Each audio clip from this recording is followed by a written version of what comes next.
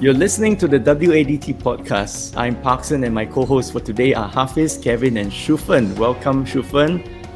Hi. Our children are not moving enough, not sleeping enough and eating too much. Although it has not reached crisis level, there are reasons to be concerned and the government saw the need to come up with a 24-hour activity guideline for children and teens. Is this a hot potato? Well, we think so, and therefore we are discussing it today. Hi, everybody, and it's going to be a very interesting subject. In fact, 3 subjects that we're going to be talking about today. So let's begin with each, shall we? And Shufan, you have young kids. How do you control what your kids eat, how much they eat and things like that? Do you have any kind of regime or do you have any guidelines that you follow and you give to your kids? I think when they were younger, so before they started school, was a bit more conscious of when they eat their meals. So, and especially when they are younger, so they get hungry quite quickly because they eat less but more frequently. And so sometimes besides their breakfast, lunch and dinner, they also get like a morning tea or an afternoon snack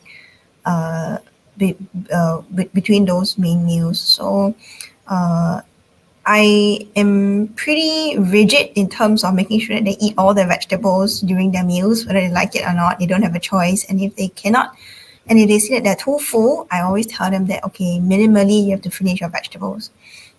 So they kind of know that, that's mommy's style. Like, okay, you got to finish all your vegetables. And so they do. And they get their fruits every day as well. Either usually as a snack or just after their meals. So the children are pretty good when it comes to getting the healthy food into their bodies. I try and make sure that there's a good balance as from the snacks or when you go out for parties. They don't indulge too much on fried food or oily stuff or processed stuff. Wow, that's great. So I presume they're not overweight. No, my children are not. They're actually, as babies, they were really, really chubby. Especially they call it baby fat. Yeah, but now like my boys are just tall and skinny, and I always ask them like, where's all the money that I used to feed you? Like, it's all gone. Gone down the drain. Yeah. Yeah. Well, wait till the growth spurt. You'll be surprised. Kevin, you have older kids, I think, and so how are they? Are they still eating as much or even more? Yeah, my kids are slightly older than Shufan's kids. But we also instilled a discipline of eating their veggies to the point that now they don't question anymore. So what we do since young, we will just give them a portion of veggies. That's it. In fact, we try to educate them. We try to keep it up with it, but it's very hard. Like 5 portions of fruit and veg, right? And we tell them the portion is the size of your fist. So they look at their fist and but we just give it to them anyway. It's one mouthful. Yeah. So I mean, I'm thankful that we got that discipline in when they were young. So now when we put the veggies on their plate, I mean, they may not like it, but they don't complain. they just down it, Yeah. Sometimes we get the occasional kind of thing. Then we just give them that stare, and okay, just eat it, kind of thing. Yeah. They know it's good for them now. Yeah. Fruits wise as well, I think that's the other thing that we try to balance in to give them at least 1 portion of fruit every day, either through eating kind of fruit or through juicing. That's another way we try to squeeze it in, just some fruit intake. Yeah. And you were telling us that one of your children have skin problems, and so for that child you need to really have a very specific kind of diet. Can you tell us a bit about that? Actually, 2 of them, Parkson, but my 2 of them. Yeah, but Hannah and Timothy both have eczema. Hannah had it really bad at one time, where it disrupted her sleep, which disrupted our sleep as well, and so we found out that one of the ways to control the eczema was the diet, through her diet. So we kind of watched what she ate. We put her through a series of tests, and we found out that she was allergic to X number of things. So we tried our best to avoid such things. And sadly, I would say sadly, one of her high allergens is soy. So she can't eat anything like qiu ting, like soy sauce is one of the very staple in Asian cuisine.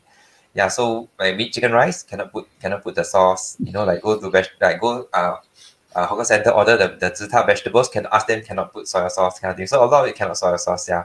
So we've gotten used to that already, so to speak. And then came my third one. He's also got a different range of allergies as well. So we have to be mindful of what they can eat or cannot eat. Yeah. So just have to adjust accordingly there. But yeah, thankfully they're well and they're coping. For our listeners who are struggling with their kids with to give their kids veg. So one of the few strategies that we had, right, was to mix the veggies, like dice some I learned from some other parents, they dice it into really small or they blend it in such a way, then they cook it with some other things, you know. So like they make like a meatball, but they slice and dice the carrots and the thing inside there. So when they eat the meatball, they don't really taste the veg. So they kind of like hide the veg in there. That's one way. Another way which I realized recently is that, I mean, quite a bit slow, but then different veg got different tastes, right?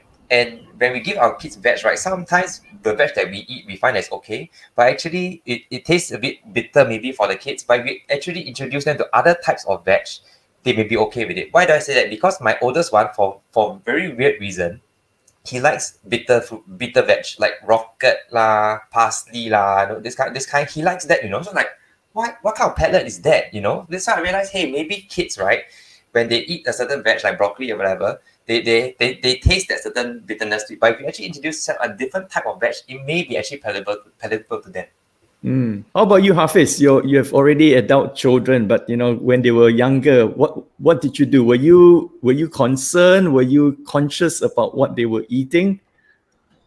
Yeah, definitely. But of course, there always been challenges.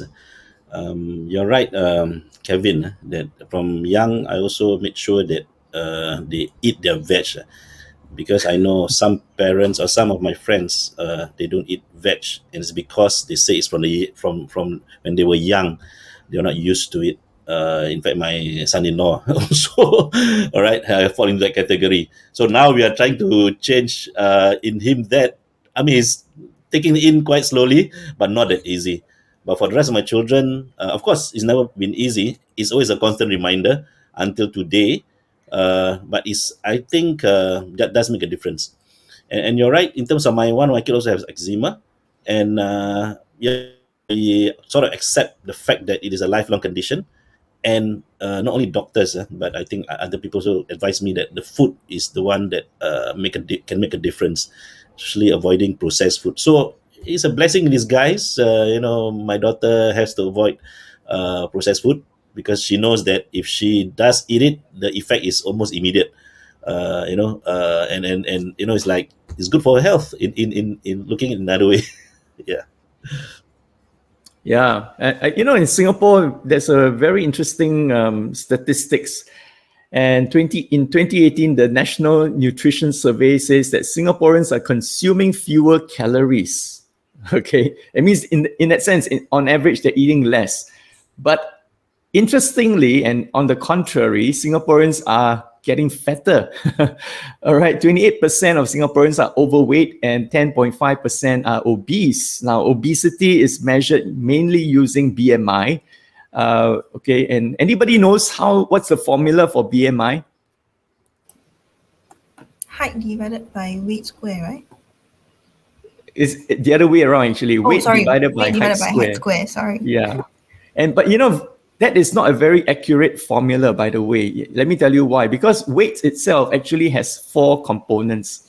You have, your bones, you have your muscles, and 2 types of fats. One is the subcutaneous fat, and one is the visceral fat. Okay, so the weight itself contains 4 elements, and 3 of them are good. The more bones you have, the better. That means, higher density bones. The more muscle you have, which is better. The more subcutaneous fat you have is better. The more visceral fat you have is bad. So out of 4, 3 are good. All right. So that makes the formula, it's a simple formula, but it's not very accurate. Okay. So looking at your BMI alone is not the best way to gauge whether you're overweight or not. Okay. So I think what experts have come to say is, besides watching your weight, watch your waist. And another thing I learned is that when a child enters puberty, all right, that means for guys, maybe anything between 11 to 13, right? And for girls as well. You know, something changes. People tend to think that, oh, he's a growing boy, he's a growing girl, so they need to eat more. Actually, the opposite is true. When a child enters puberty, their metabolic rate actually decreases by anything around 15%.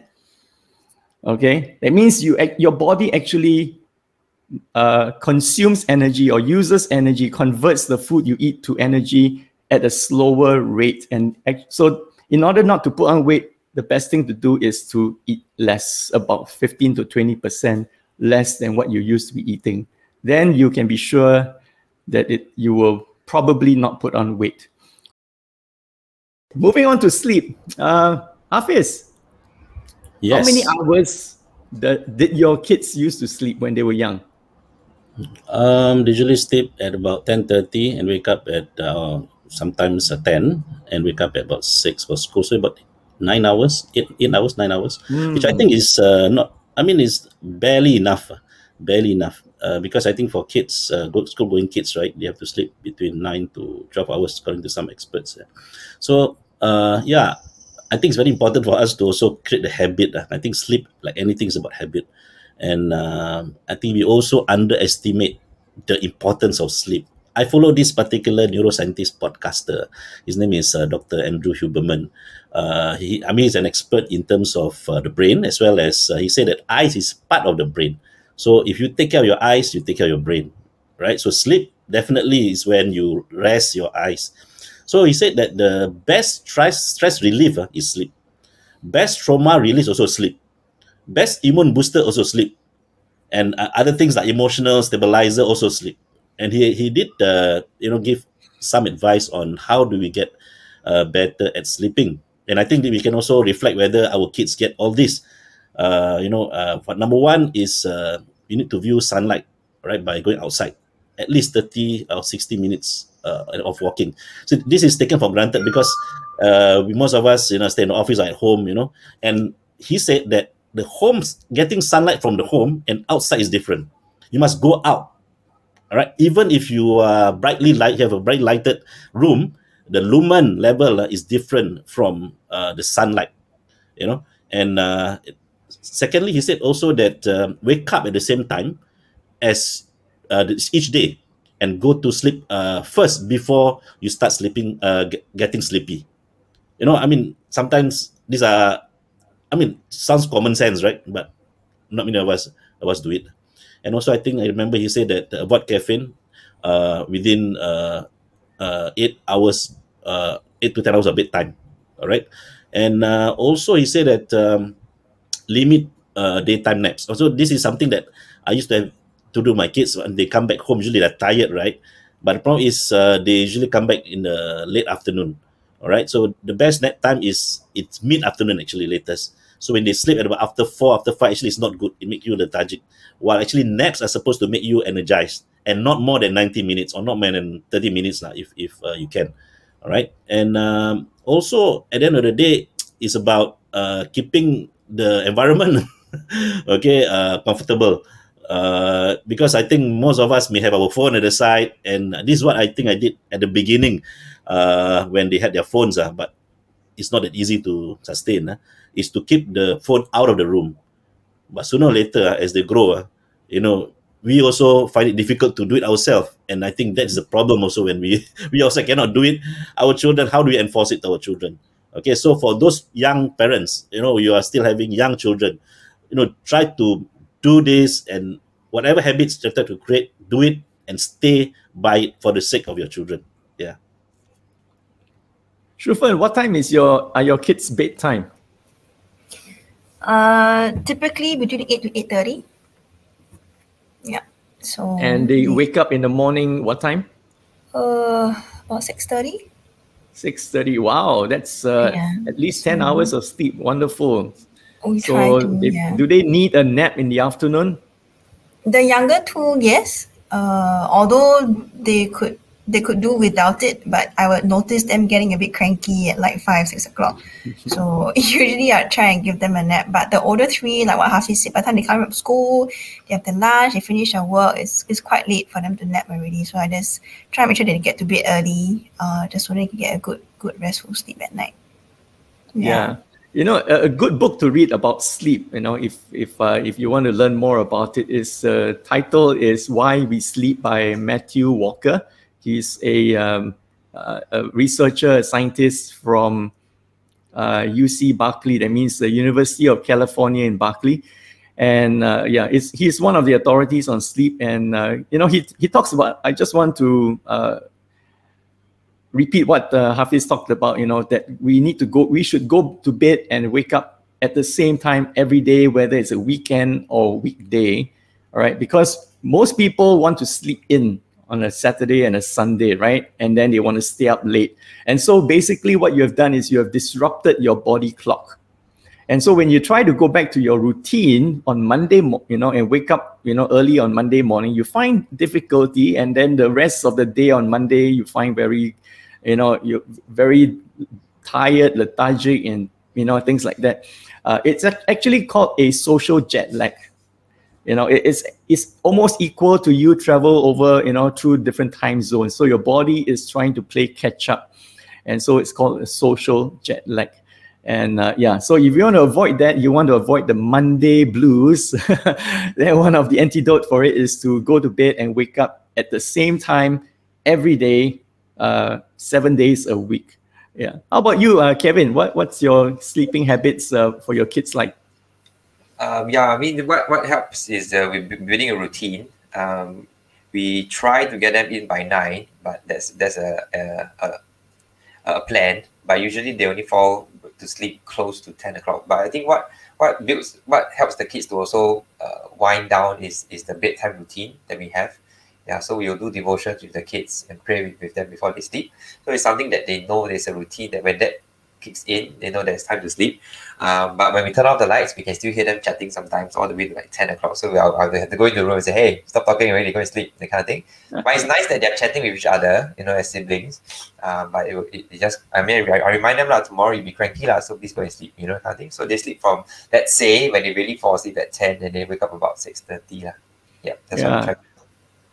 Definitely, I think a bedtime routine is essential. I won't say even optional. It's essential. I talked to a father, and this is what he told me. He has, I think, 3 kids, you know, and when they were younger, this is what he did. He said, from the moment we finish dinner, my bedtime routine for the kids begin. I said, how do you do it? Number 1, I get them to change into their pajamas. Number 2, I begin to dim the lights in the whole house. All right, every room in the house, I'll fix a dimmer and I'll dim the lights gradually, you know. So over time, he dims it a little more. So it's simulating sunset. And, you know, our body clocks are actually based on the sun, all right, amount of light outside. Today we live in a modern society where we have a lot of artificial lights, and therefore our bodies actually gets confused. Is it nighttime already? But the lights are still so bright, you see? And that's why, you know, we are more and more sleep deprived. So he says this has always worked. And by the time it's bedtime, my children, you know, I have no problems telling my children, you know, it's bedtime, and they all already feel very sleepy. Okay. And so they don't put up any resistance to go to bed. Yeah, I mean, but I'd like to comment about your friend's routine. While it's very special that he's simulating the sunset, but I feel that from experience and also from observing it and talking to other parents, it's very impractical, because you got do it, or impractical in the sense that it impairs on our social life. Because you want to meet like for me, for example, if I meet my parents or my friends for dinner, we're going to come back after the routine. So how are we going to instill this daily routine or a frequent routine enough for the kids to get used to it? So the sacrifice will be, then my social life will only be kept to the weekends, for example, you know. So it really have to be a choice that you make in order to do that, because if not, then you cannot make dinner plans on during the weekdays, you know. Yeah, things like that, you know. Yeah. Well, you can still dim the lights and have candlelight dinners. No, but then you can't go out with your kids with pajamas, what? Okay, I get you. Yes, I get So you. so it affects your social life, lah. So it's some things you have to decide what you want to do, lah, I guess. Yeah, definitely. Yeah. So Shufan, when your kids go to bed, do they fall asleep immediately, or do you struggle with getting them to actually close their eyes and close their mouths and stop talking? It actually really depends on what they were doing before they go to bed. So for example, yesterday we had an afternoon out at Wild Wild Wet. They could barely get out of the car. They were so tired that they could barely get out of the car. I had to tell them, okay, you have to go up, you have to change, and you have to brush your teeth and go to bed. They would drag themselves from the car to the bedroom, and they're just ready to like plonk in. So on moments like that, when they're completely like tired and worn out and all the energy has been spent, getting them to bed is not a problem at all. It's like, whereas on other days when they've had most day at home, and they don't have much of the energy spent, and they do spend time talking to each other, then that's where I usually won't go in and tell them to stop talking, because I think that's also another chance for them to bond their siblings. And it's just nice, hearing them talk about their day and like recounting whatever that's happened in their life, after the games that they're playing, or like their friends in school. And I think these bedtime conversations for them are also good. While my husband and I don't really know what's going on because we don't stay and eavesdrop on them, I think it's just nice for them to have these kind of conversations. But if it does get too late, then we will go in and like knock on the door and say, hey, you really need to go and sleep now. Because there have been times when they could chat up to like 10 plus, especially if they're so excited about what they're talking about. But I think that in this day and age, children's sleep has also been affected simply by the sheer number of activities that they have. After school activities, I know homework. and homework. So I know some children finish their CCA at like 4 something or 5. By the time they get home, it's almost 5:30, and then it's in time you have to wash up, get ready for dinner, and then do your homework, and then whatever else, if you have enrichment classes and things like that, it just drags out really, really late, and it's just a vicious cycle, I feel. So I think that's really a huge challenge for parents nowadays, juggling timetabling and scheduling and yeah. Hey, but I got a question, in fact, for all of us here. So you talk about homework, right, and sleeping, right? If just before bed, the kid says, I forgot to do my homework. Question, do you get them to, okay, you didn't do your homework the day because you played, the result is you stay up late and do your work and then go to school tomorrow? Or, too bad, go and sleep, tomorrow get scolding from school, from teacher. Which one would you do? Or, because, sleep is important, but yet, if you want to teach them the responsibility, there's consequences and things like that. So what would you do? Yeah, Just for me, I do homework. I tried most of the time to do the second, but sometimes it's not possible, because I also think that if they really don't complete their work, they may not be able to sleep thinking about it. So I think looking at a situation, but I try a few times, in fact many times, to so-called make them realize that they should change their behavior instead of, they become a habit later of always delaying and procrastinating. I think for me, I would get them to sleep first. So for example, yesterday they went out really late, and they were so tired. They came home, they said at home, I said, no, you just go to bed first. If you really need to, you just wake up earlier the next morning.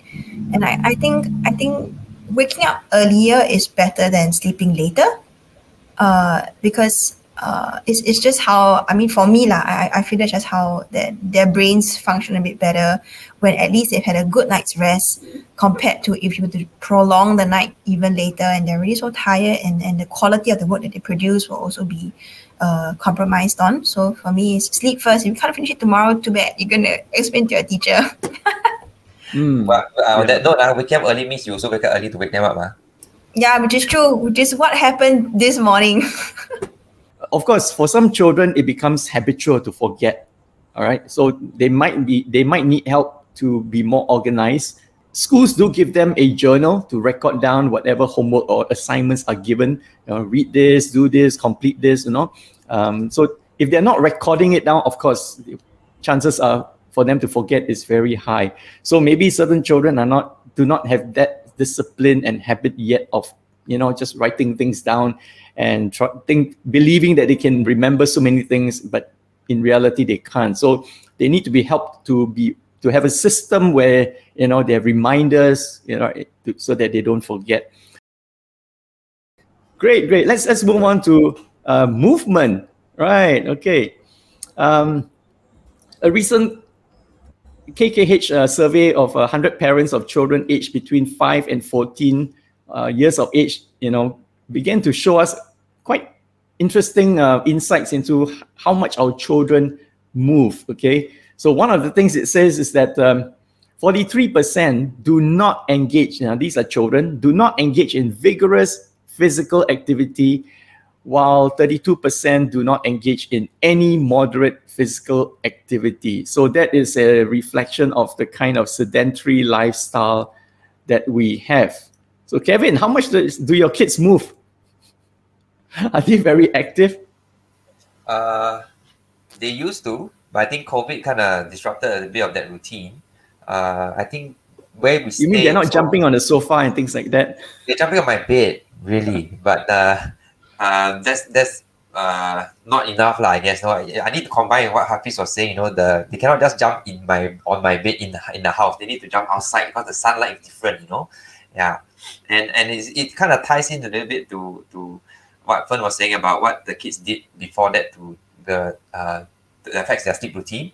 Yeah, I realized that if my kids didn't go out to playground to play, they fall asleep. They take longer to fall asleep. So perhaps one consideration for parents, right, is that if my kids are not falling asleep quick enough, is it because they still got unexpelled energy?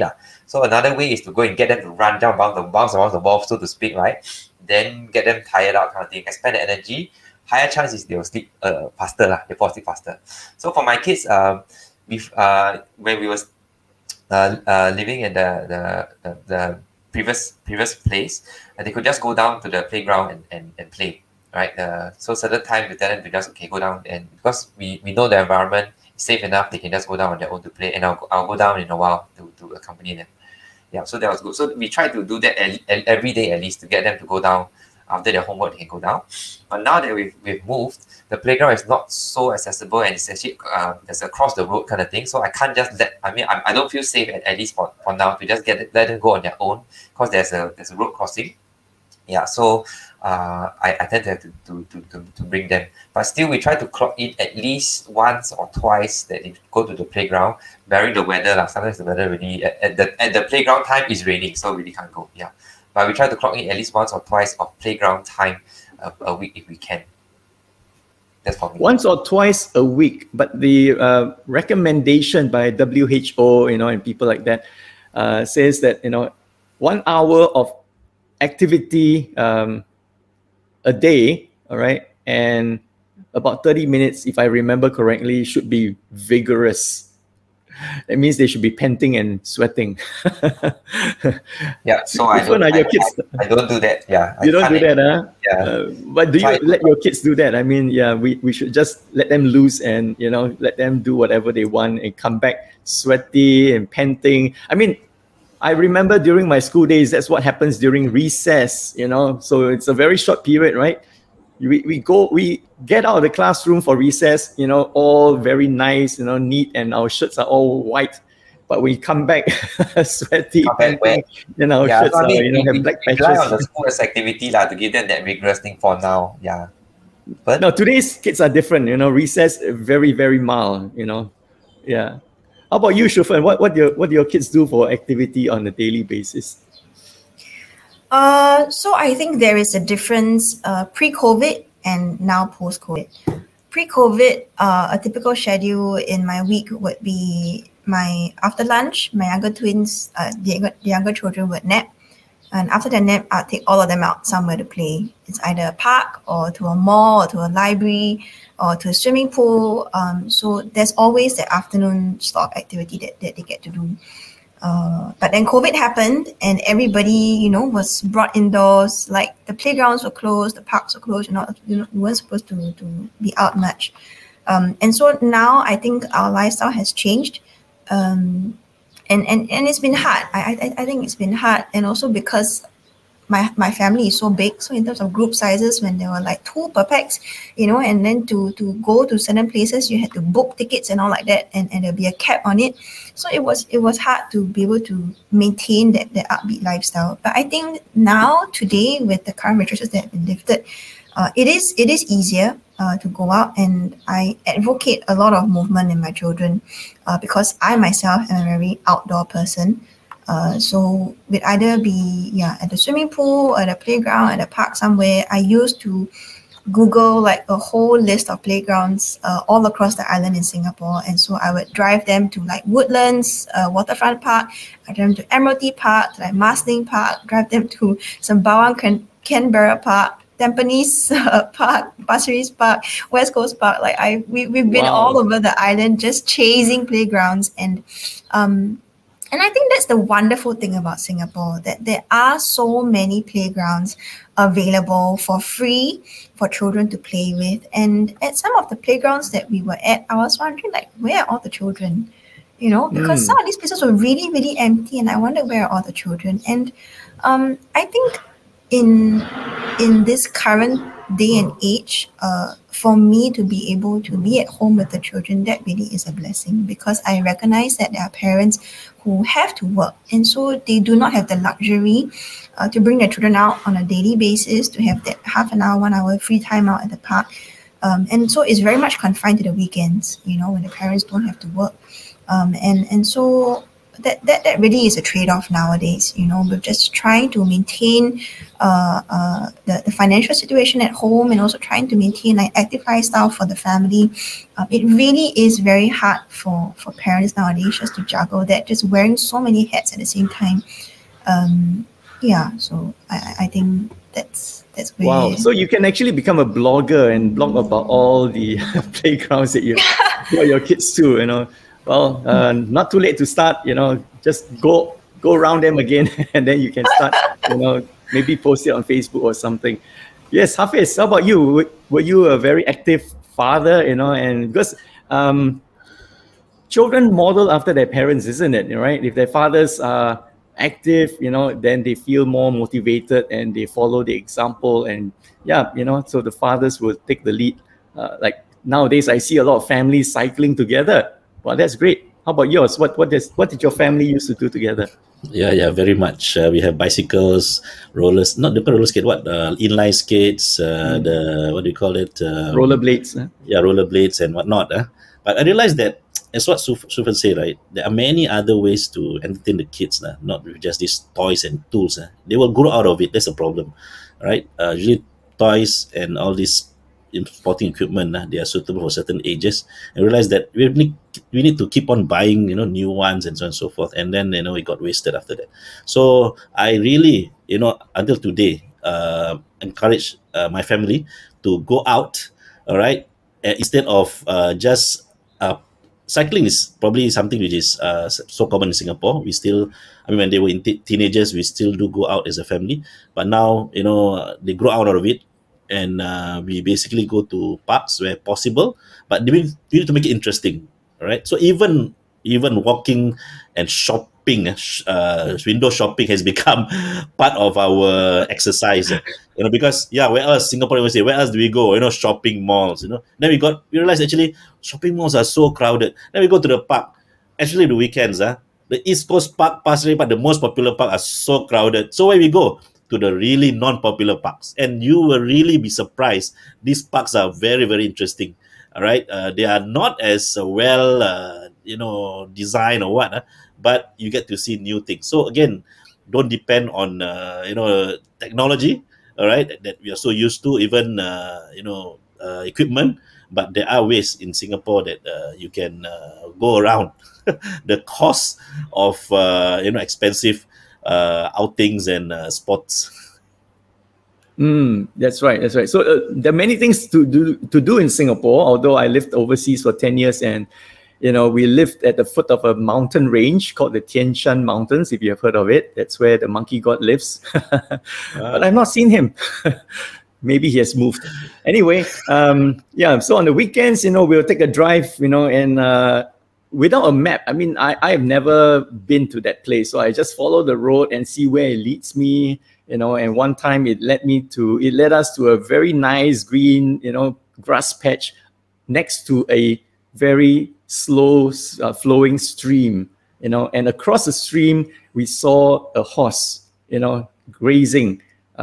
So we just laid out a ground sheet and had a picnic over there. Yeah. All right, a trivia. Now, I'm wearing this step tracker. Any one of you have used this before? Any one of you are conscious about, taking 10,000 steps a day? Anyone? I mean, I also use it because the trick is to always use it. Then it does remind you, right? Not only of the goals that you need to have every day, but sometimes you sit too long. Right now, sit too long, like for 30 minutes. They will say, hey, you're sitting too long. So it helps. But again, it's about also not technology. But again, it does help. It's a reminder, yeah. Yeah. No, instead of buzzing, it should send an electric shock to you and get you off. I have this question to you. This 10,000 steps thing, is it scientific? I do not know. But yeah, people have been talking about it. I don't know. Anyone can think of yes or no? Do you think it's scientific? I have not done any research on this, but you heard about the 10,000 hours to become an expert, right? Practice, right? Actually, that one also is not really straightforward. Okay, it's how you practice, right? And some people need more, some people need less. So I think also it's also related to that. I think it's just a general guide. Yeah, I think so too. I think 10,000 is just easy to remember. But I think the range, I read somewhere, I think it's 6,000 to 8,000 only actually, but 10,000 is just easy number to remember for everybody, 10,000. And personally, I do see a difference. Before COVID and stuff, and we were, I take the MRT and bus a lot more. We're moving about more. I clocked more at least 10,000 a day, no problem, right? But when COVID hit and everything and moved and everything, so I drove more, and so my steps count dropped to about 6,000 or so. Yeah, I could see it had a big impact on my weight. So I thought, oh, okay, really, for the extra 4,000 steps a day actually does little bit but yeah, in burning, getting you going, things like that. Yeah, I got all my kids the tracker as well, just a very cheap tracker thing. Yeah, just track, and they use it as a game. How many you got today? Kind of thing. Yeah, so that's one way to get them moving lah. Yeah, I mean, also when you talk about going out and everything, it is true. Our Shufen can bring it'd be nice to can I put my kids with you and then you take them with you as well? She would need a minivan. Or she drives a minivan. But if both parents are working, it has to be a very conscious effort to say, I'm going to come back early today to bring my kids out to the playground. I mean, while you bring out the playground, if you come down and bring the playground and it's dark already, in some sense you don't get what Hafiz was saying about the sunlight thing, right? And then you get them all worked up, energy and energized just before bed, also not good for sleeping kind of thing, So it has to be optimal time of 5 plus 6. That's the best time where it's not too hot and the sun is good kind of thing. Yeah, but that will mean an intentional decision on the parent to come home on time to bring the kids down to the playground. So the encouragement would then be to make progressive, don't say, every day I want to do that, but maybe once or twice a week, and then the weekend make sure you do that. So at least 3 times a week your kids get that, and then progressively do that lah. Yeah. So start small, but at least start somewhere and start once a week at least for a change lah, for yourself and for your kids as well. Okay, let me tell you where this 10,000 steps came from, how it originated. The step tracker was invented by a Japanese guy. And so after he has created this product, he wanted to market it. And so he had to think of a name. How should I call this device? And so in Japanese, all right, he gave a Japanese name, and in translated to English, it's 10,000 steps. So from then on, it just got caught on, all right? And nobody really knew why. And everyone thought that, wow, 10,000 is a magic number. But Kevin, you're right. If you can cover anything between 6,500 to about 8,000 or 7,500, or every day, or at least quite consistently, that would be enough. Okay, so don't don't be a perfectionist and say, no, I only got 9,982. Oh, okay. If my kids do that, before bed, I say, oh no, got 10 more. Then on the spot, they jump, just to get the 10,000. Okay, can I go? No, just take off your watch and swing it. It counts. That's not steps, Paksan. And you don't want to teach your kids to do that too, do you? Mentioning about Dr. Andrew Huberman again, the neuroscientist, actually he did say, according to his research, that humans need to walk. This forward movement is very important for your eyes. In fact, when you walk, it would help you in thinking. So definitely for me, if in the morning walks, evening walks, whatever, and I even sometimes just walk, don't listen to podcasts, but it does, what it does after is really magic. Make you feel refreshed, make you feel, of course, more alert. And that's my own experience, and I thought it's very refreshing for us to also have that practice and habit with our children. Just walk. We have people who drive, right? We tend to, everything also want to be convenient, but for me, for example, I try to park, let's say, slightly far away. My habit actually is the opposites. Is to really park near to where I go, but it has to be intentional. And the least is I bring my folded bike, put inside my car, and then park somewhere far, usually free. There's the incentive, there's the reward, so that you don't have to pay the parking, and then cycle to where I want to go. Yeah, walking also has other benefits. Like, if you are wanting to be creative, walking is a very great way of inspiring you to new ideas. Okay.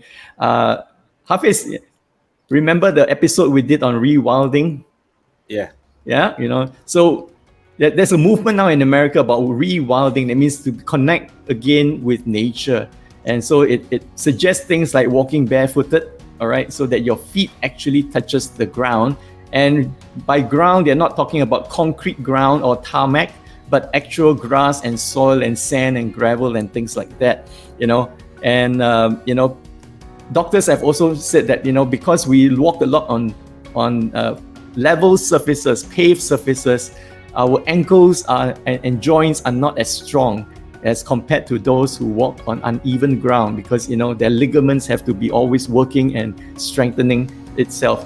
All right, well, this is really something that we can go off on a tangent on. But yes, today we have talked about this hot potato called Eat, Sleep and Move. And if you have any ideas or any other suggestions for hot top potatoes, please contact us and let us know about it, and we will see what we can do about it. All right, so until the next time, bye-bye.